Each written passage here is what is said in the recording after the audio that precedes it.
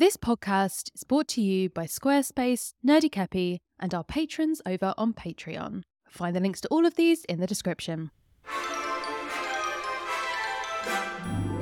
Hello and welcome to the Queer Movie Podcast, celebrating the best And worst. of LGBTQ plus cinema, one glorious genre at a time. I'm Rowan Ellis. And I'm Jazza John. And today we're going to be discussing, actually not a genre of cinema, but a specific show that is Heartstopper.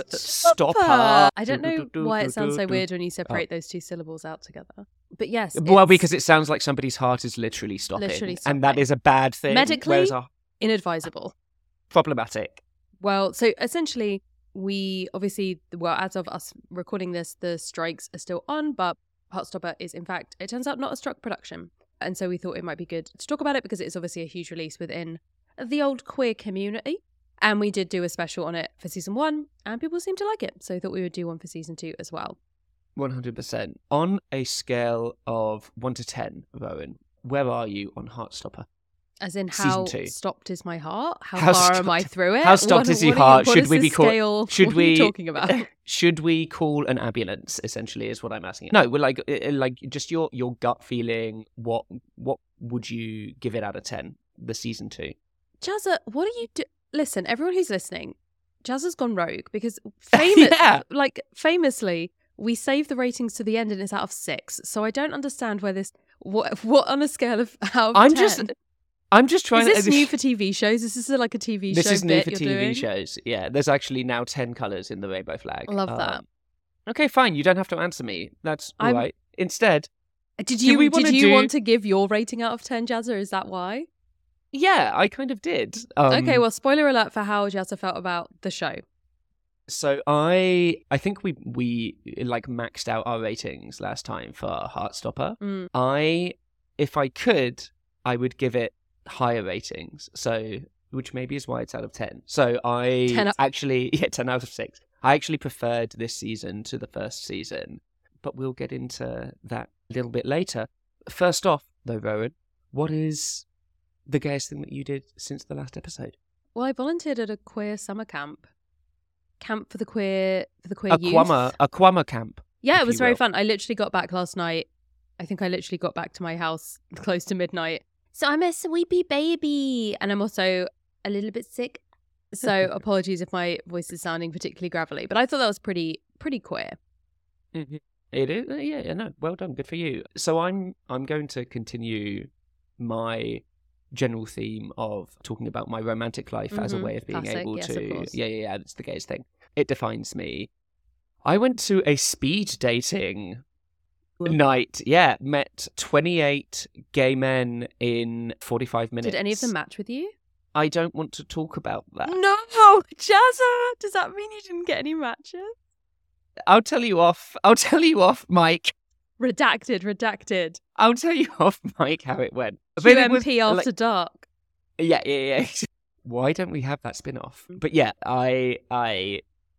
so there was one guy who had just moved to New York, where I live, from Silicon Valley, worked in tech, and we were having this conversation. He was like, "Oh yeah, I thought that this would be a really good way to meet people at scale." And I was like, to meet people at scale? Oh, wow. Way to dehumanize every single one of us, but also why am I turned on right now? Dehumanization, I guess. It really does it for Jazza. Talk about our KPIs, yeah. If it makes you feel any better, I once did a blind date, like a charity blind date thing.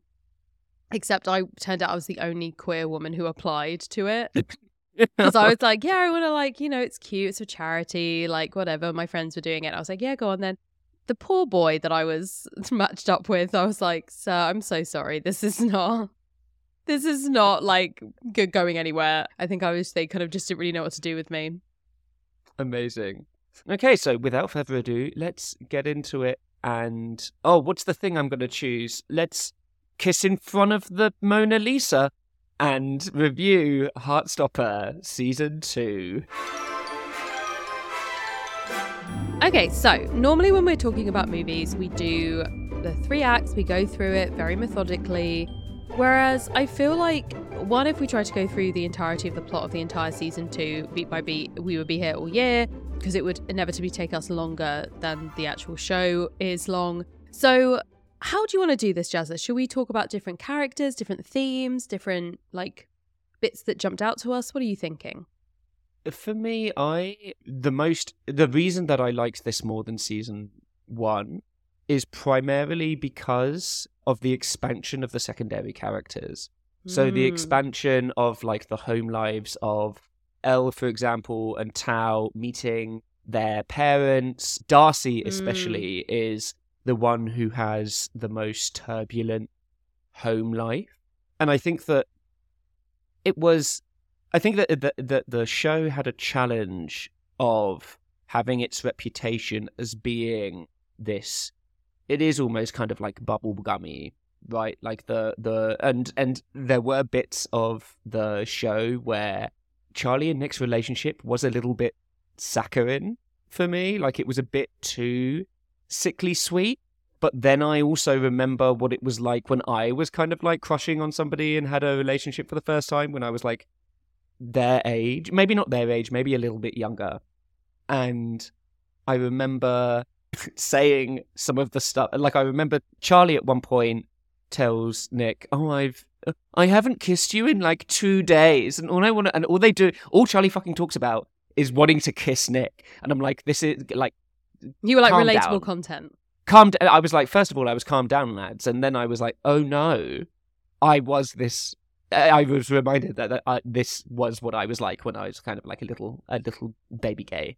But I think it had that challenge of balancing the sweetness with the challenges of like Nick's multiple different stages of coming out. And I loved the acknowledgement and the building of this season around Nick's kind of like multiple coming outs to different people in different ways. Like I think that was really wonderful to see. But also some of the really negative stuff that especially Darcy deals with, and it gets a little bit darker towards the end of the season, even though we still have this broadly positive experience of these queer kids being broadly accepted by the adults around them and all of those kind of things. How did you feel about the way that they built out the secondary characters? No, completely the same. I think especially with Darcy, we'd seen a lot of very accepting parents within season 1, and I know that within season 2, we get, for example, like Charlie's mum, who is not unsupportive, but is a little bit more strict. And she is a character within the comics that a lot of people have been having a lot of conversations around, and that in most recent updates, we've seen a little bit more exploration of her and like the reason why she acts this particular way around Charlie, which has been really interesting, but it's not necessarily like fully the type of, abusive relationship that we do often see within sort of like homophobic parents, that has often been not necessarily criticized, but talked about as being like either falling into melodrama or into kind of like tragedy porn when it comes up over and over and over again within queer narratives of teenagers, but that it does still happen. And so I think that there have been some decisions made by Alice and by the show which feel very like dramaturgically cohesive, in that they know that the show that they are producing is not going to shy away from difficult topics, but it's also not going to explicitly portray them in like a sensationalized way or in a way that could like feel traumatic for people who are going through that. And so obviously we already know that this has already been something that Alice has practice in, because for those who don't know, Heartstopper is a webcomic that then got turned into graphic novels. But the webcomic was based on Nick and Charlie, these two characters from Alice's novel Solitaire.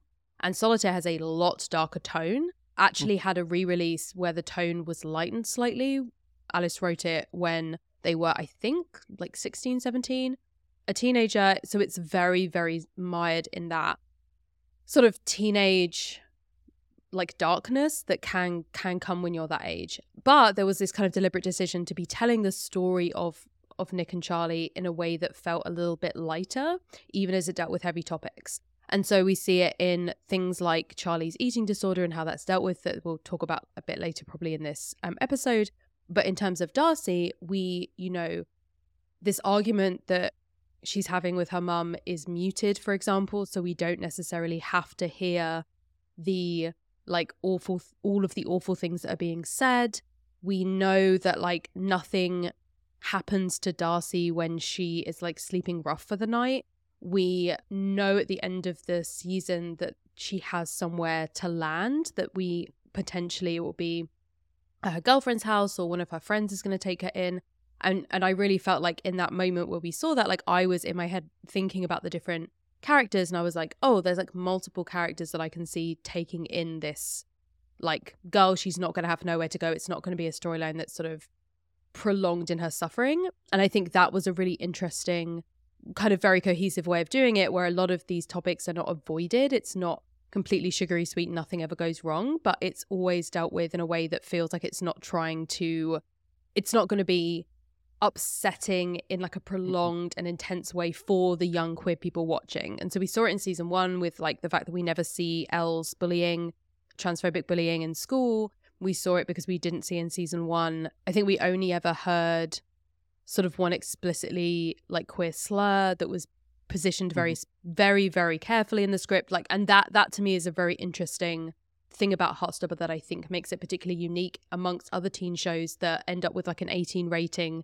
and have a bunch of like 30-year-olds playing these teenagers who are constantly like having explicit sex scenes on screen. Like all of these things feel very particular to this show.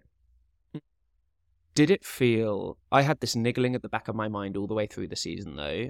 And I think especially because of how shit everything feels, to be completely honest, especially in the US.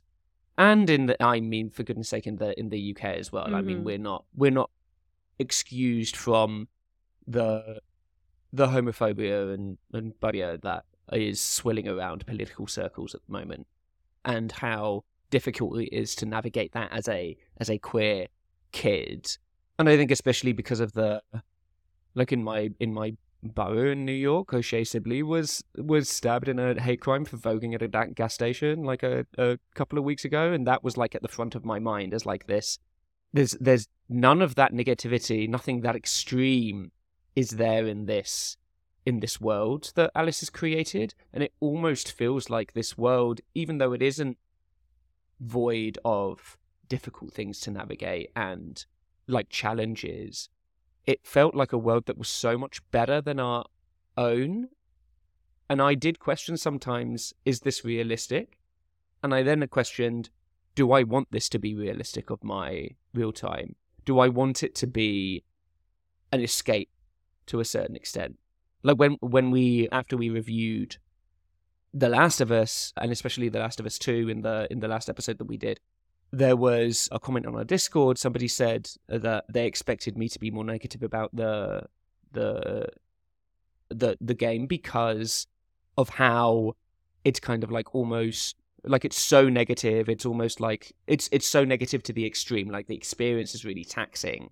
And we talked about kind of like that phenomenon of especially putting queer people into these like anti-queer spaces for the sake of furthering a narrative. Mm-hmm. But then because of how bad the situations are at the moment for especially young queer people navigating all of these challenges, it did have me kind of like questioning what I actually wanted out of this. And then eventually like my reaction was, you know what, I deserve to feel nice and to see kind of like some positive queer experiences. And then it went back to like the reason that I really engaged with season 1 as well was because it reminded me of the story that it made me think of the stories that I never saw when I was a queer kid. Yeah. And we even have like one of the adults, Mr. Farouk, who talks about coming out as gay in his late 20s and therefore missing all of these moments that these kids are having when they're younger, and that grieving of not being able to have those experiences. And that's something that we talked about when we talked about season 1, and I think I did a video on season 1 as well where I talked about the response from like adult reviewers where they were acknowledging both the like wonderful, sweet, incredible reactions from teenagers and like really being so happy for those young people for having that experience of Heartstopper, but then also having this sense of like grief and like sadness and frustration and anger at acknowledging the fact that they never had that experience. And I think that this season, I'd be interested to see the reviews and how they've shifted now that people who have reviewed that first season with a kind of a tinge of sadness know what to expect from this one, and whether it feels like you can relax into it a bit more watching it, knowing that you've kind of had this process, that element from season 1 that was so, I think, affecting to especially the people who were not familiar with the source material and didn't necessarily know exactly what to expect.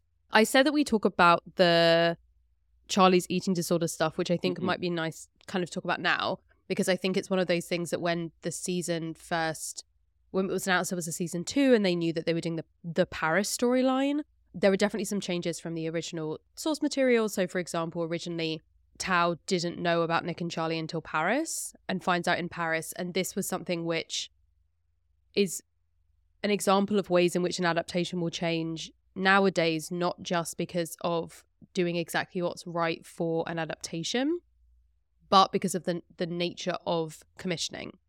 In that if you don't know that you're getting a season 2, you need to make a season 1 which is self-contained enough to work, and having a major character, a major friend of one of the characters not know about this relationship would have certainly felt very out of place if we didn't get further seasons.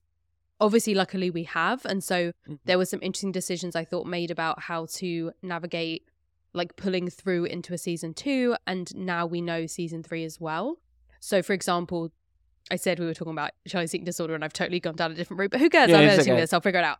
So for example, talking about those side characters, Isaac's asexuality was a running sort of like background hum throughout the series, and then we got these which were mainly focused around moments in which Isaac was clearly feeling very out of place during these elements of teenage life that was so hyper focused around sex and romance. I mean, and also every single one of his friends is in some kind of a relationship. Yeah. And even as And somebody all with who each isn't other ace, as well. I find that really...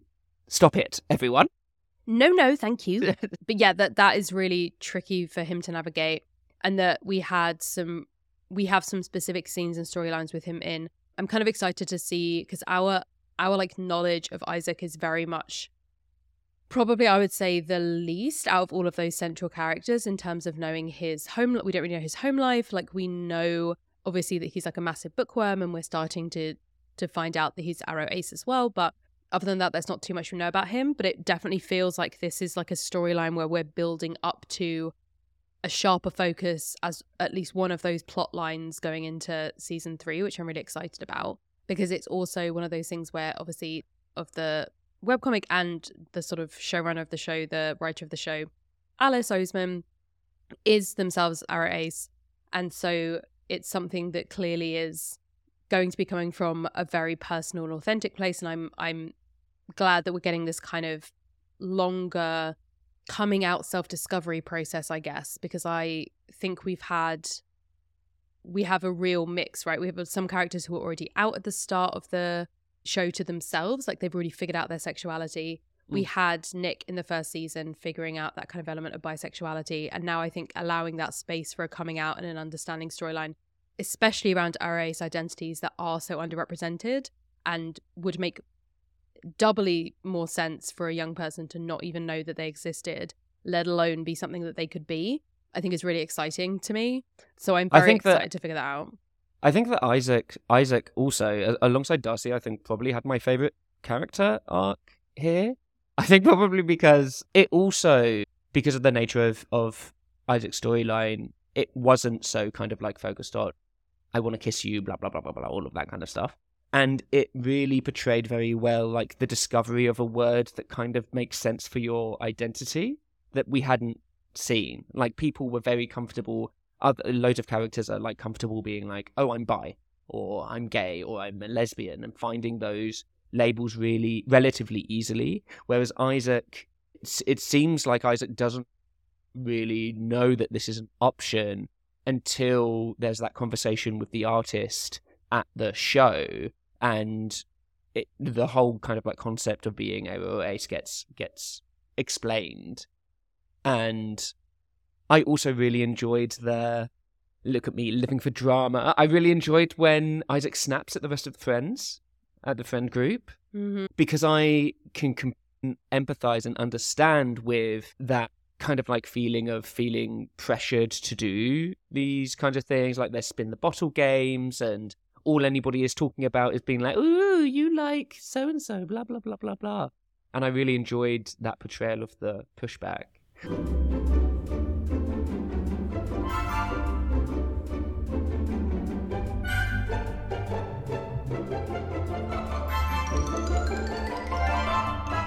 I'm just going to butt in here. Hello, interrupting myself and Jazza to let you know about the sponsors of this episode. So the first one is, you know them, you love them, long-term supporter of the podcast, the amazing Squarespace. I looked it up earlier. I actually have been using Squarespace since I very first made my own website back in like 2015, I think it was. So coming up on my 10-year anniversary. So we are so excited to let you know once again that we have, of course, got a little deal, a little coupon code for you. If you are looking to make a website, Squarespace is an amazing all-in-one platform to do just that. You can grow a brand, you can create a beautiful website about something that you care about, you can engage with your audience, you can sell products in a shop. Anything you could possibly want to do with a website, you can do with Squarespace. So back in 2015, I actually used their blogging tools a lot. I would do posts up there before I did more like video essay type stuff on YouTube. I would essentially post little mini essays up on a blog there, which has been long since disbanded. But if you are still interested in posting that kind of stuff, then they have amazing tools. So you can share your stories, ideas, reviews, videos, photos, updates. You can also use their tagging systems. You can categorize all of your posts to make them really easy to find, as well as share them and schedule them so that you can essentially make your content work for you and your schedule. One thing I actually have never used my Squarespace site for, but I don't know, who knows, maybe in the future. Me and Jazza joke about making queer movie podcast merch all the time. Maybe we'll do it through the online shop on Squarespace so you can sell products in your online store, whether physical, digital, or different services. They have got all of the tools you need to start selling online. And if you're thinking, hey, how would you even go about doing that? That seems very complicated. That would be so many web pages, and then I'd have to make them all look nice. No. You don't need any skills in that, as evidenced by the fact that I have a website that doesn't look like trash, because they have some amazing website design systems, specifically something called Fluid Engine, which allows you to customize, drag and drop as well for desktop or mobile. So you can use your imagination coupled with the amazing templates that already exist in order to make the site that you want. So if that all sounds up your street, then check out squarespace.com for a free trial. And then when you're ready to launch, go to squarespace.com/queermovie to save 10% off your first purchase of a website or domain. And our second sponsor is Nerdy Kepi, the amazing quality queerwear company from Portland, Oregon. They are family-owned, trans-operated, and unionized, and provide pride gear that is subtle, sustaining, and suitable for work, with a variety of pride flags and sizes all the way up to 5XL in most items. Whether you're looking for something which is, a subtle, quiet, showing your pride at school or work, or a, hello, I am quite gay, how are you, and everything in between, they've got a kind of design for you. They're all about everything nerd, from science and space to obscure animals and D&D jokes. And all of their employees fall somewhere under the LGBTQIA+ umbrella. So the person who designed your dress or answered your questions probably shares an identity with you. And it also means that you're guaranteed to get someone attentive and understanding if you have anything that you want to go to customer service with, whether that is a question that you might have around the fit of any of their clothes, or just, whether you've got an idea for a pattern for a new shirt, or you have a pride flag that you would love to see in their collection. They are absolutely ready to go to listen to all of your ideas. So you can check them out at the incredible website, ithaspockets.gay. That is right, ithaspockets.gay. And use our code QueerMovie for 20% off your first purchase. And finally, the podcast was brought to you today by our amazing patrons over on Patreon. We want to say a special shout out to Jennifer and Toby, who are at our Rainbow Parent tier, the highest tier on our Patreon.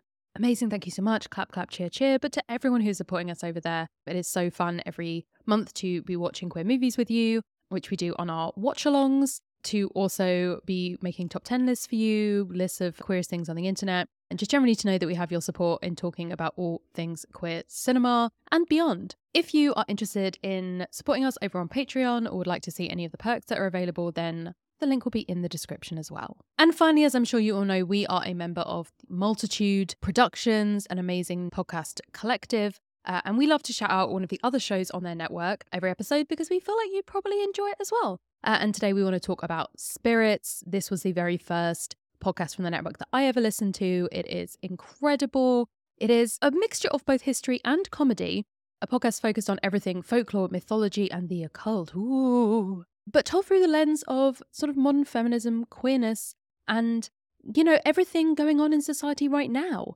So every week, this is how it works. Mythology buff Julia and her childhood best friend Amanda get together to learn about a different story from mythology and folklore over some drinks, because spirits, obviously, has a double meaning. We love a good pun over here. That could be everything from the mythology origins of your favourite film franchise to urban legends from listeners, which I love those episodes, to a roundup of, you know, mermaid myths and stories from around the world. You can start listening to any of their episodes because there are over 300 of them over the last 7 years. You can dive in at any point. There is so much to enjoy, whether you're here for, you know, the deep analysis or just a little bit of fun. You can dive in at spiritspodcast.com or search for Spirits wherever you download your podcast to give it a listen.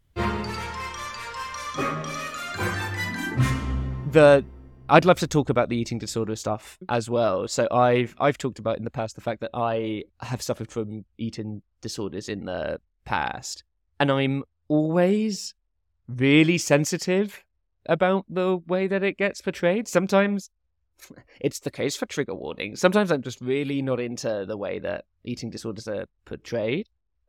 And I think the sensationalizations of something like The Whale is a really, like, it's a different kind of eating disorder to the one that I had, but like showing those really exaggerated, disgust-fueled kind of like sides of food and eating, I think is not the best way of being able to portray that. I will say, the fact that Charlie knows that his disorder is around control is very impressive for somebody of that age. Like I like a lot of people with eating disorders, it a lot of it is based in control and trying to control kind of like this one thing while everything else is kind of like going a bit bananas.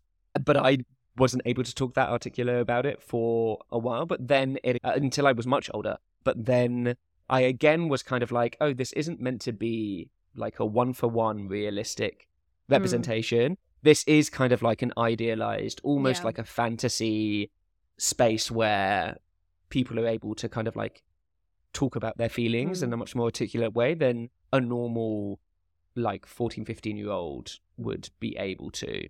I also think that there is an element of like that feeding into the fact that this is not a new thing that's happening for Charlie. Like this isn't, like for Nick, it's completely new and terrifying and scary. And I thought that was a really interesting way of portraying it, that to Charlie, it's something that he had dealt with, but was going to continue to be a part of him as someone who does have, as we kind of find out and will be finding out, specific diagnoses that happen further on in the storyline, things like OCD, that obviously links into control and eating disorders and anxiety that can all kind of be swirling together and is in the case of Charlie, that he's sort of like used to it in a way. It's like a thing that he had a real problem with, that he's kind of figured it out, but it doesn't just like magically go away because the bullying stopped. Like there's these triggers that are always going to come back for him that he's going to have to be really careful of, and that it focused more on the idea of like this person who really loves him and cares about him and is scared and doesn't want to do the wrong thing and wants to, you know, make sure he's okay. And I thought that was a really interesting way of portraying that I hadn't necessarily seen before, that it could be this like quiet sort of worry and tenderness to that relationship, that I thought was kind of a very interesting way of going about it, because we also know that this is not gonna necessarily again like be the end of the story when it comes to Charlie and his mental health. And so that was really interesting. And also when I think about mental health and eating disorders in young persons media, for my age group, and I imagine for you as well, the show that comes to mind is Skins. And Cassie's scene in the canteen in Skins with her chips, that every single young person that I know knows and was also used as sort of like this awful thin spoke, like eating disorder in type of a scene. Yeah, it was a tutorial. Yeah, in a way that was sort of part of the edginess of Skins, that was, again, like a teenage show that was rated 18, where this character Cassie essentially gives a tutorial to another character on how she gets away with not eating anything but pretending to people that she's eating by using a bunch of techniques. And I think that looking at the difference between how that is dealt with in that show versus something like Heartstopper, you can really see how the exact same storyline and the exact same condition can be dealt with very differently for the same audience, and without sort of sanitizing it necessarily, still acknowledging the fact that this happens and how destructive it can be, but not having it be something that in itself can cause damage, if that makes sense. Yeah, definitely. I'm not really I'm not sure where kind of like it goes with the rest of Charlie's kind of like mental health, but I think that that was kind of like one of the darker sides of Charlie and Nick's relationship, where both of them are trying desperately to save one another from external forces that they have absolutely no control over. So Charlie is there at the beginning of the season being like, I'm going to protect Nick and help him to come out to all of these people. And Charlie actually is the only thing that he can provide Nick is like support when everything goes badly, or like a place to vent, or like a cuddle, or any of kind of like those kinds of things. Just a little cuddle. And I felt I ended up being really... These were some of the things that I got quite emotional about, especially the brother relationship between Nick and his brother David, where Shakes Fist, where like I thought like this is one of the worser this is one of the worser things that one of our characters goes through, and then all I could think about was the circumstances of like, if you are a queer kid and you don't have Olivia Colman as your mum in real life, you don't have Olivia Colman as your mum, you don't have this network of kids, and you have a homophobic brother like that. And it just made me really emotional and sad and worry. Like, I'm at a stage where loads of my friends are starting to have like little humans. And what kind of, like, I'm so glad that these little humans now have this media as kind of like almost a playbook, I think, for stuff like how to navigate your identity, how to ask for consent, how to talk about your feelings in a good way and stuff like that. But again, like coming back to what is the world that these kids are actually growing up in, these real life people are actually growing up in. Yes, it's better because we have this representation, but is there going to be other stuff that is going to make this world harder and worse for us? I don't know. I held those two kind of like feelings of, I'm so glad this exists, but also the worry about like what happens for kids who don't have these experiences of these characters on screen. I held those two kind of like niggles in my head all the way through it, to be honest. That's very fair. Thank you. Well done. I also really like, speaking of David, how Tori, obviously we got the "you're a pathetic icon, man" legend. scene. Yeah. I love Tori so much. So again, Tori is the main character in Solitaire. That's like why a lot of people who know that novel, which obviously was the origin of Heartstopper, have a particular love for Tori. There is also one iconic character missing from the show, and I do understand. I think everyone understands why he wasn't included. That is Charlie's little brother, who is adorable, and it also is obsessed with Nick, and it's the cutest thing in the comics. He's constantly just like, Nick, come and play with me. And Nick's so good with him. It's very cute. But it would have just been a nightmare to cast a kid in the show, especially one who's like, doesn't actually have anything to do with the plot. It's just sort of around and adorable. Like, there's a really great, I think it's like, he overhears Charlie saying, like, I love you, like practicing saying I love you to Nick. And then as soon as Nick next comes over to the house, this kid's like, Nick, guess what, Charlie? And it's like, shut up. No. Like, you could go into another, just throw the child into the living room. Like, hi, Nick. Sorry, let's go. Don't listen to my brother. It's very, very cute. So circling back again to the supporting characters, what are your thoughts and theories about a certain ally? Oh, well, they've seeded that she's bi, or that she's at least gonna give like some stuff a go, you know? Right? Stuff a go. I am convinced. I know that it would be easier. I did just say that I think that Imogen is probably my favorite character. I think she's so funny. So hilarious. Okay, I'm gonna say I think it's easier to make her bi. I think it makes more sense, and I think it would be better if they just make her a lesbian, because I think she is a classic case of comp het. She is the most classic case of comp het in the world. She is so in love with the idea of having a boyfriend, and so not interested in having an actual boyfriend. She's so in love with the idea of like, it's literally like all of the guys that she goes for are guys that she's been friends with for years. She's basically like, it's like, because we're best friends, so we should just date, right? That's what people do. They date the girls, they date boys who they're friends with. That's how this works. That she's very into it being very public, that everything is like very performative, that everything is very much like, there is so much about her. And also the like ally to lesbian pipeline is also very strong. I am convinced, I'm like, this would be more complicated to talk about, I think, than just being like, oh, she's already had boyfriends. If she now has girlfriends, she's bisexual. But I do think that the idea of having someone who has dated boys and then figures out that they weren't especially as a teenager, that they weren't necessarily doing it because what they were feeling was like genuine romantic attraction to these boys, but more this kind of assumption this is what you have to do, and that this is what everyone feels inside when they, because I think that that's something that is very relatable to a lot of young lesbians, of it's feeling like that pressure of this is what I'm meant to be doing. And I think especially for someone like Imogen, oh my god, especially for someone like Imogen, who is part of the popular crew, that she's part of a group of friends who I imagine were all the first to get boyfriends in their year, where it was like we all go on double dates together with our boyfriends. And the fact that she goes out with, that she's kind of fancying and wants to go out with Nick, that she's been really good friends with for years, and then immediately hops onto Ben, the other boy she's been friends with for years. And that's like how she, in this season 2, she talks to Nick about wanting to be with Ben, and like one of the arguments is that they've known each other for years as well. And I was like, tricky. And then when we look at her looking lovingly, looking achingly. To be fair, a bassist is always hot. Regardless of gender, a bassist is always a turn on.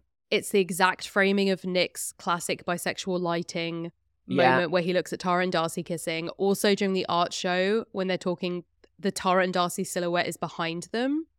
There's so many hints that something might be going on there, and I really, really hope it does. So and also hilariously, I met the actress who plays Imogen at the like pre-screening thing that they did for Heartstopper season 1.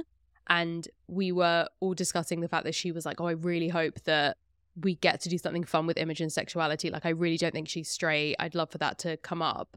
So it might be that we're all getting our wish come true. And I think that would be a very... Also, I just love the agenda of making like 0 straight people. Zero apart from cishettes. Harry's the only straight person that exists in the Osman-verse. Very big fan of this energy. 10 out of 10.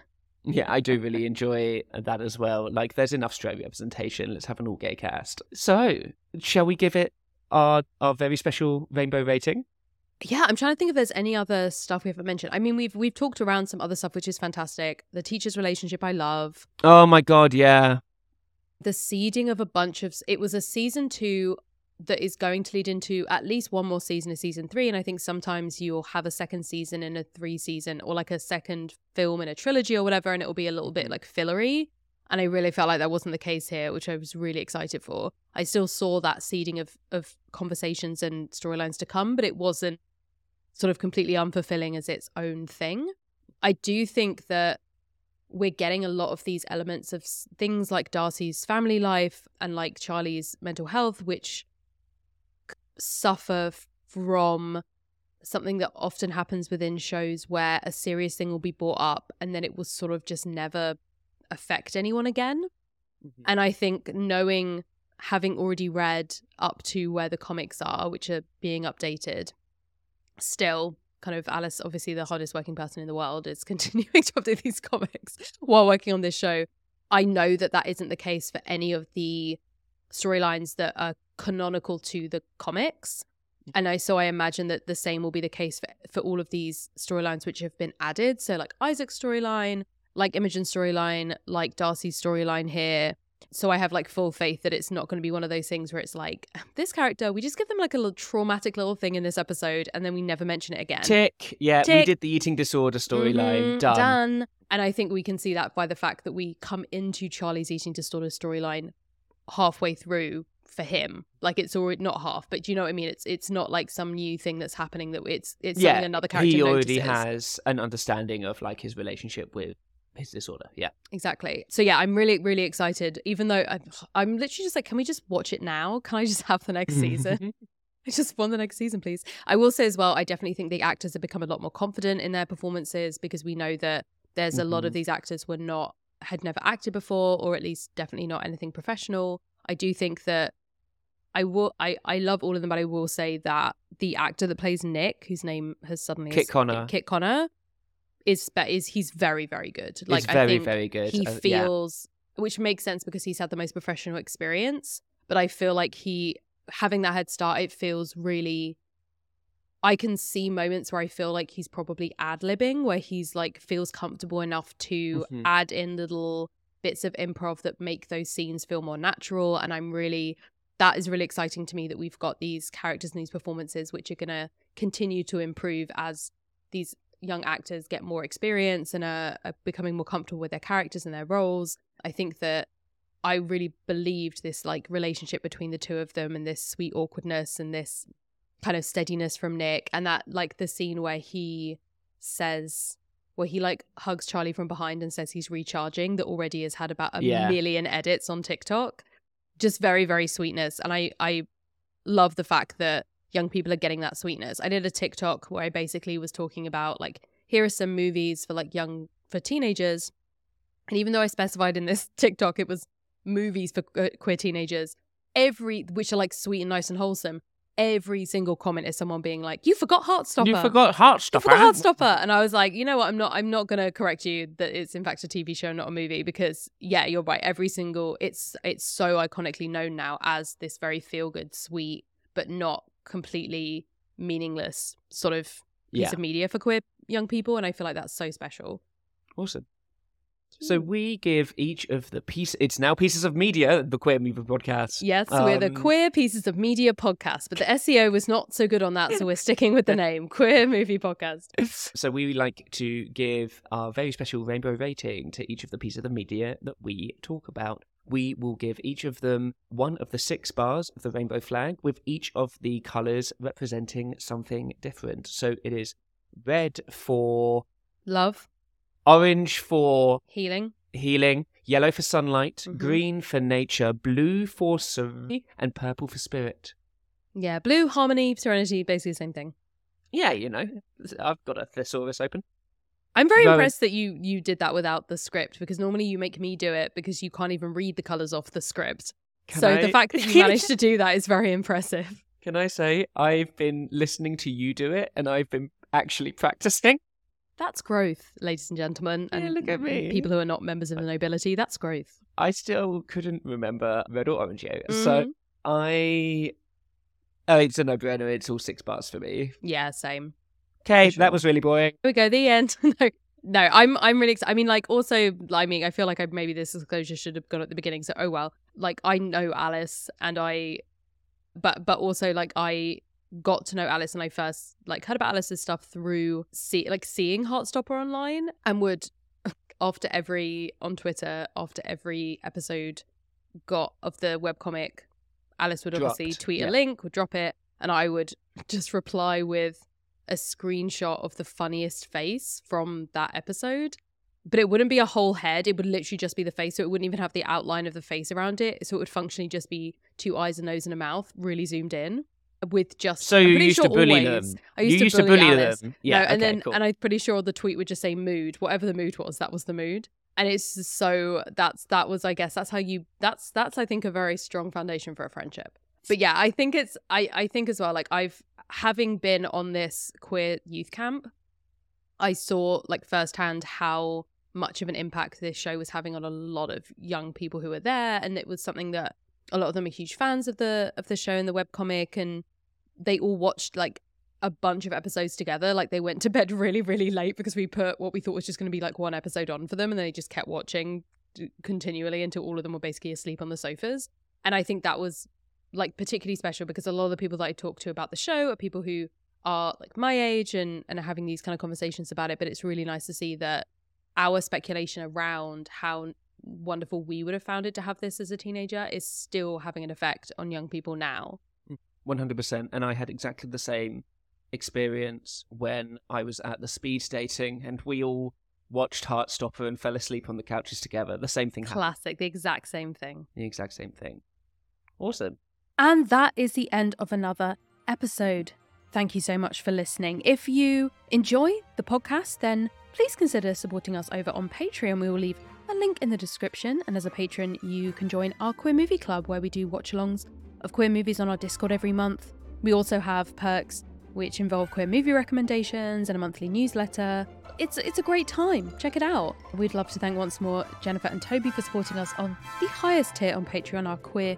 We'd like to thank Jennifer and Toby once again for supporting us on the highest tier on our Patreon, the Rainbow Parent tier. Thank you so much. Make sure you follow and subscribe to the podcast so you are notified of our next episode, and you can also find us on Instagram and Twitter if you are so inclined. We have been Jazza John and Rowan Ellis, and we are part of Multitude. Find more of their amazing stuff at multitude.productions. Thank you so much for listening. Bye. There we go. That was it. Done.